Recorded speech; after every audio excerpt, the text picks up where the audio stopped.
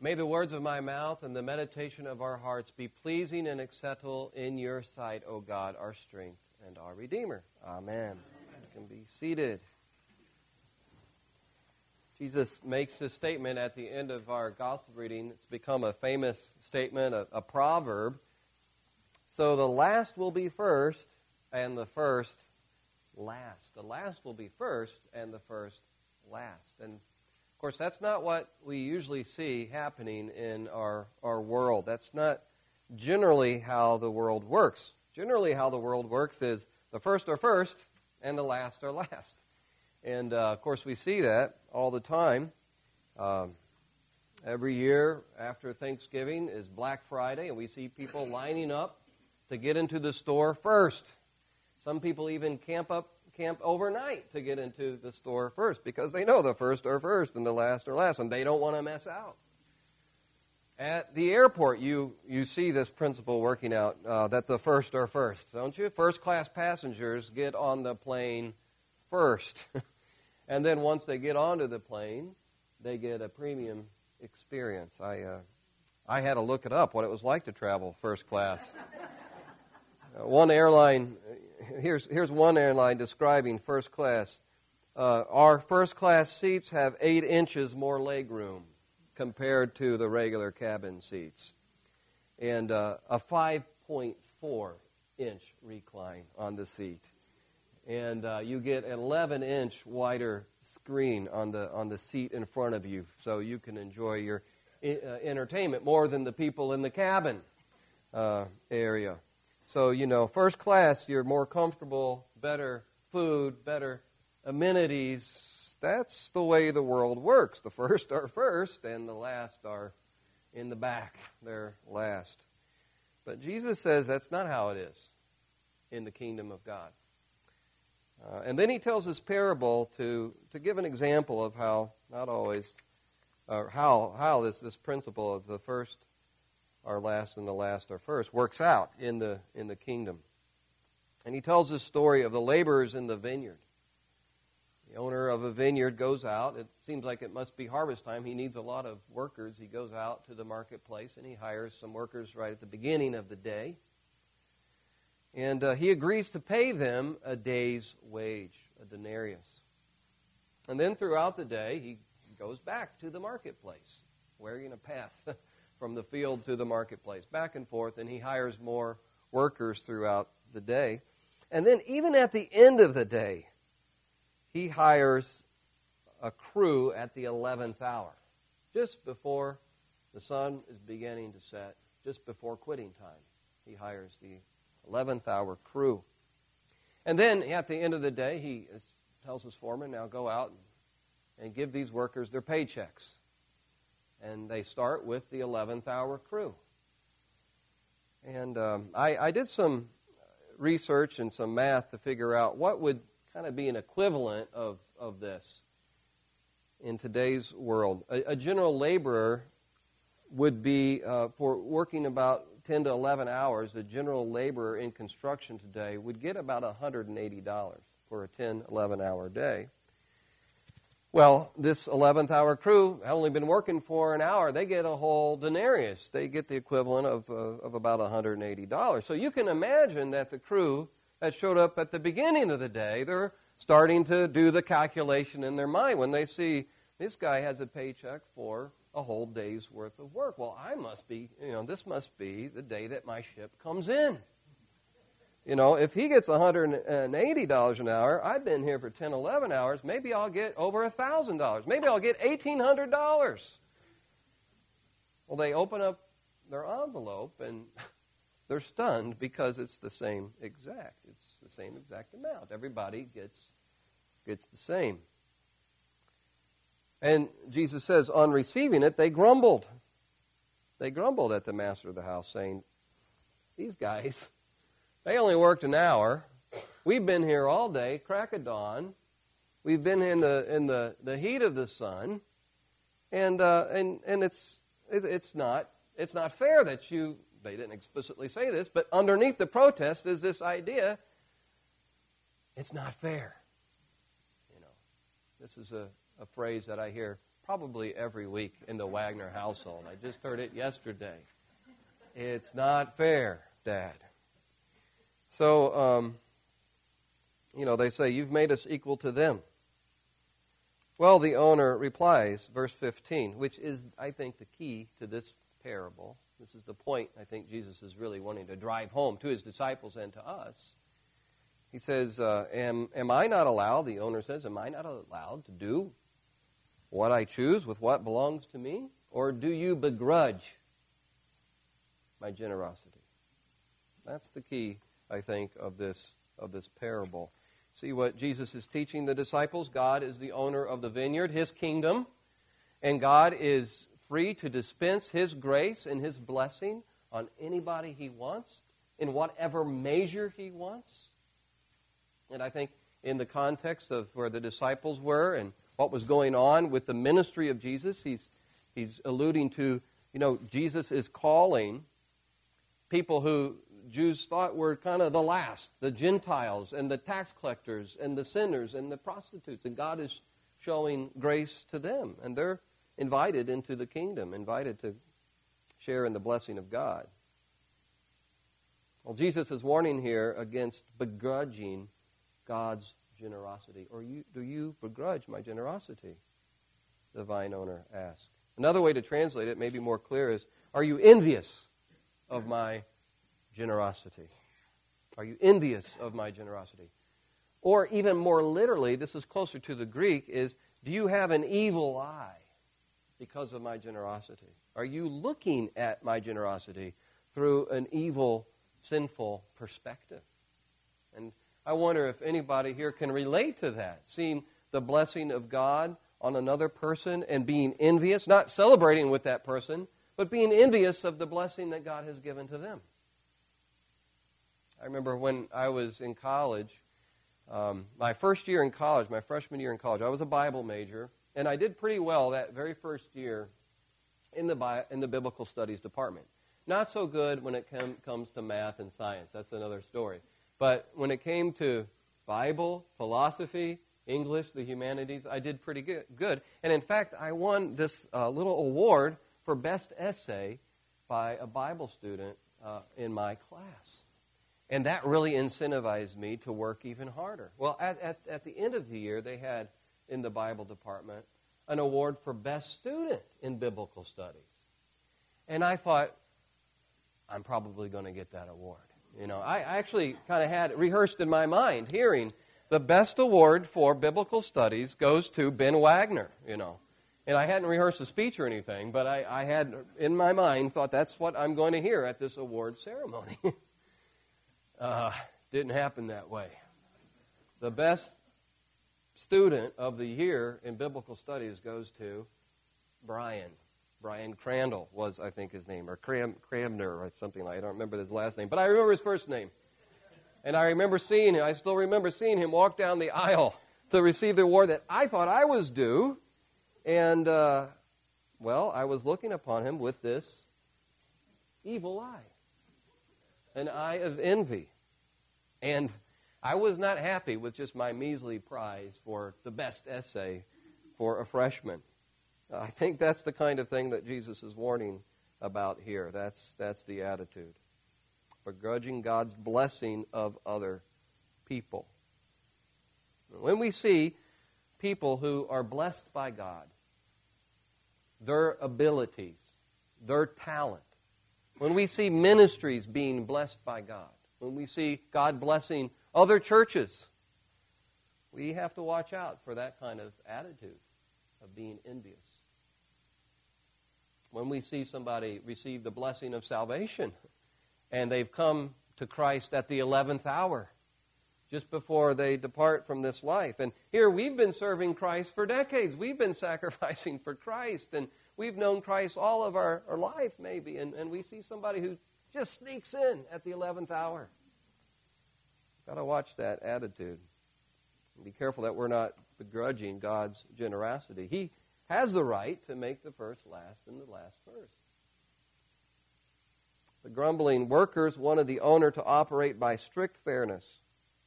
You're treating them equal to us, and the implication is that's just not fair. But the owner said, wait a second, it is fair. I paid you the wage we agreed to. Your problem is that you're envious of my generosity. And friends, if we understand really the depth of our sin against God, the way that we break His laws, the way that we have rebelled against Him, the way that we have hurt other people, people made in His image, if we really understand our sin, then we don't want God to be fair to us. We need God to be gracious to us. Because in a sense, we're all the 11th hour workers.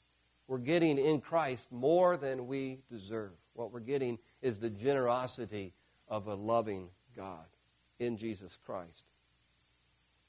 In Jesus Christ, God pours His blessing upon us, His grace upon us, the forgiveness of our sins, redemption through the blood of Christ, the hope of everlasting life. All this is more than we deserve. So it's not by works, but by grace that we're saved. And that's not the way that religion as usual works. Religion as usual works is I merit what I work for. And of course, Christianity is you're saved by grace, not through works. And the goodness of God has been revealed in Jesus Christ, His Son. So this does turn things upside down. This is God's way, though. He reverses the normal order of things. And then I wanted to touch on something that's not in your reading, but as the chapter unfolds, Matthew 20, it's an important chapter because Jesus is heading into Jerusalem. And he's getting ready to begin the work that He was given to do, to die and to be Savior of the world. And this principle, I wanted to connect this principle, the first will be last and the last will be first, with what happens later on in this chapter. Because in this chapter, Jesus talks about His own ministry, how this principle, first will be last and last will be first, applies to His ministry, and then how it applies to the disciples' ministry. I just want to touch on that before we conclude. Well, as Jesus goes into Jerusalem, He says to His disciples, as they near Jerusalem, rather, He tells His disciples, the Son of Man is going into Jerusalem. And the Son of Man is a messianic term. So the Messiah, the King, is coming into Jerusalem, and He's going to be condemned, delivered over to the Gentiles, to be mocked and flogged and crucified.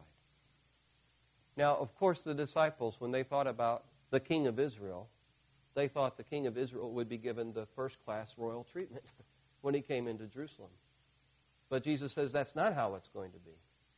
The Son of Man is going to be handed over by the Gentiles, the Roman rulers, and mocked and flogged and crucified. The Son of Man, the Messiah, is going to be treated as the last, as a condemned criminal. But then a reversal is coming because He says, and He will rise up, or He will be raised on the third day. The last will be made first. The Son who was crucified is going to be raised on the last day. The Son who is treated so horribly becomes the Lord and Savior of the world. The last will be first. That's what's going on in my ministry, Jesus says. And then He shares with them about their ministry. And of course we can apply this to our life and ministry as well. As he goes into Jerusalem, the mother of the sons of Zebedee come up to Jesus. And this is a mother concerned for her son's future. And here comes the king. And he's getting ready to wrap up his campaign as he comes into Jerusalem. And so this mother is going to see if she can help her sons out a little bit. And she comes to Jesus and she falls on her knees. And she says essentially, Jesus, when you get into office, I would like one of my sons to be your vice president and the other son to be the Secretary of State, Can one be on the right hand and the other on your left? And the disciples, when they hear this, it says they became indignant. Because they were thinking about their position in the new cabinet. And they didn't like that the sons of Zebedee's mom, James and John, had interfered like this. And it's so ironic because Jesus has just told them He's going to suffer I mean, it's like his words have just gone in one ear and out the other, and he's just predicted his passion, and here they are concerned about their position. And Jesus makes it a teachable moment. He says, you know the rulers of the Gentiles lord it over them. Their great ones exercise authority over them. The rulers of the Gentiles lord it over them. And the great ones exercise authority over them. That's how it works in the world. I mean, we see it all the time. People in power, they might start off with good intentions, but oftentimes what we see is then the power corrupts, and really their main concern is to stay in power. They begin to use power for themselves. They begin to use their power to prop themselves up in their pride or impose their will or stay on top of the heap. Not in every case, but oftentimes that's what happens. And that happened in Jesus' day. The Gentile rulers lorded over them. But he says that's not how it's to be with you. It's not how it works in the kingdom of God. That's not how I want you to exercise your authority, your power. He says, but whoever would be great among you must be your servant, and whoever would be first among you must be your slave. You see the principle? If you want to be first in the kingdom of God, be last. Be a servant to others. Serve others out of love. That's greatness in the kingdom of God. That's what we're called to do. And I like what Martin Luther King Jr. in one of his sermons talked about this. He said, you know, everybody can be great in the kingdom of God because everybody can serve. And he said, you don't have to know Plato and Aristotle to be great in the kingdom of God. You don't have to understand Einstein's theory of relativity, he said, to be great in the kingdom of God. You just need a heart. This is a quote from Martin Luther King Jr. You only need a heart full of grace and a soul generated by love to be great in the kingdom of God. This idea that I serve others out of love because God has shown great love to me. I am gracious to others because God has been so gracious to me. This idea is consistent with an essential sort of stream in our Anglican tradition, which is the Reformation. It's consistent with Reformation theology. This is the 500th anniversary of the Protestant Reformation. That's why I'm bringing this up. And I heard a summary by a man named Ashley Knoll of Protestant Reformation theology, and I found it. What's that? Yay, Ashley. You know Ashley? Well, here's what Ashley said, Mike. You'll appreciate this. Listen to this. Grace produces gratitude. Gratitude produces love. Love produces repentance. Repentance produces good works. And good works produces a better society. Here, and then makes one fit for one's place in heaven. Let's say that again. Let's repeat that. Grace produces gratitude. Gratitude produces love. Love produces repentance. Repentance produces good works. Good works produces a better society and makes one fit for heaven. And I think that's what we see, the trajectory here in this chapter. We're all the 11th hour workers in a sense. We need more than we need more than what we deserve. We need the grace and generosity of God. He gives it to us in Jesus Christ. And then we're called to follow Christ in the way of sacrificial service for the sake of others. All of us can be great in this kingdom as we serve others in love. That's the strength, I think, of our church. I think it's the strength that we can build on. You know, as I hear throughout the week and I see what you all do in terms of acts of love and kindness in this congregation, the way you check in on one another, the way that you send cards or visit one another, the help that you offer, the money you give, the time you volunteer, all these are acts of sacrificial love that really strengthen the bonds of the church, the bonds of love in the church. And I think that is such a witness to a world that is becoming increasingly hostile and cynical to the church. Now, I think that as we strengthen our sacrificial love towards one another and towards others, even outside the walls of this church, I think people recognize that this is different. There's something of an upside-down value system here with the people of God. That's what we should be embodying. A congregation filled with people who love one another. because we follow the risen Lord, who out of love for us gave his life and has poured upon us now this wonderful grace upon grace. Amen. Amen. Amen. Let's pray. Lord, we do thank you that you have been gracious to us, giving us far more than we deserve. We don't want you to give us what we deserve. We are so grateful that you have given us your abundant grace in Jesus Christ. And we ask that you would help us to grow in a deeper way, to follow your example, Lord Jesus, of sacrificial love for the sake of others. We acknowledge that we often fail in this, but we thank you for the work that you are doing in our life to make us more and more like Christ, what you're doing in this community to help us grow in this way. We love you and we praise you. In Jesus' name, amen.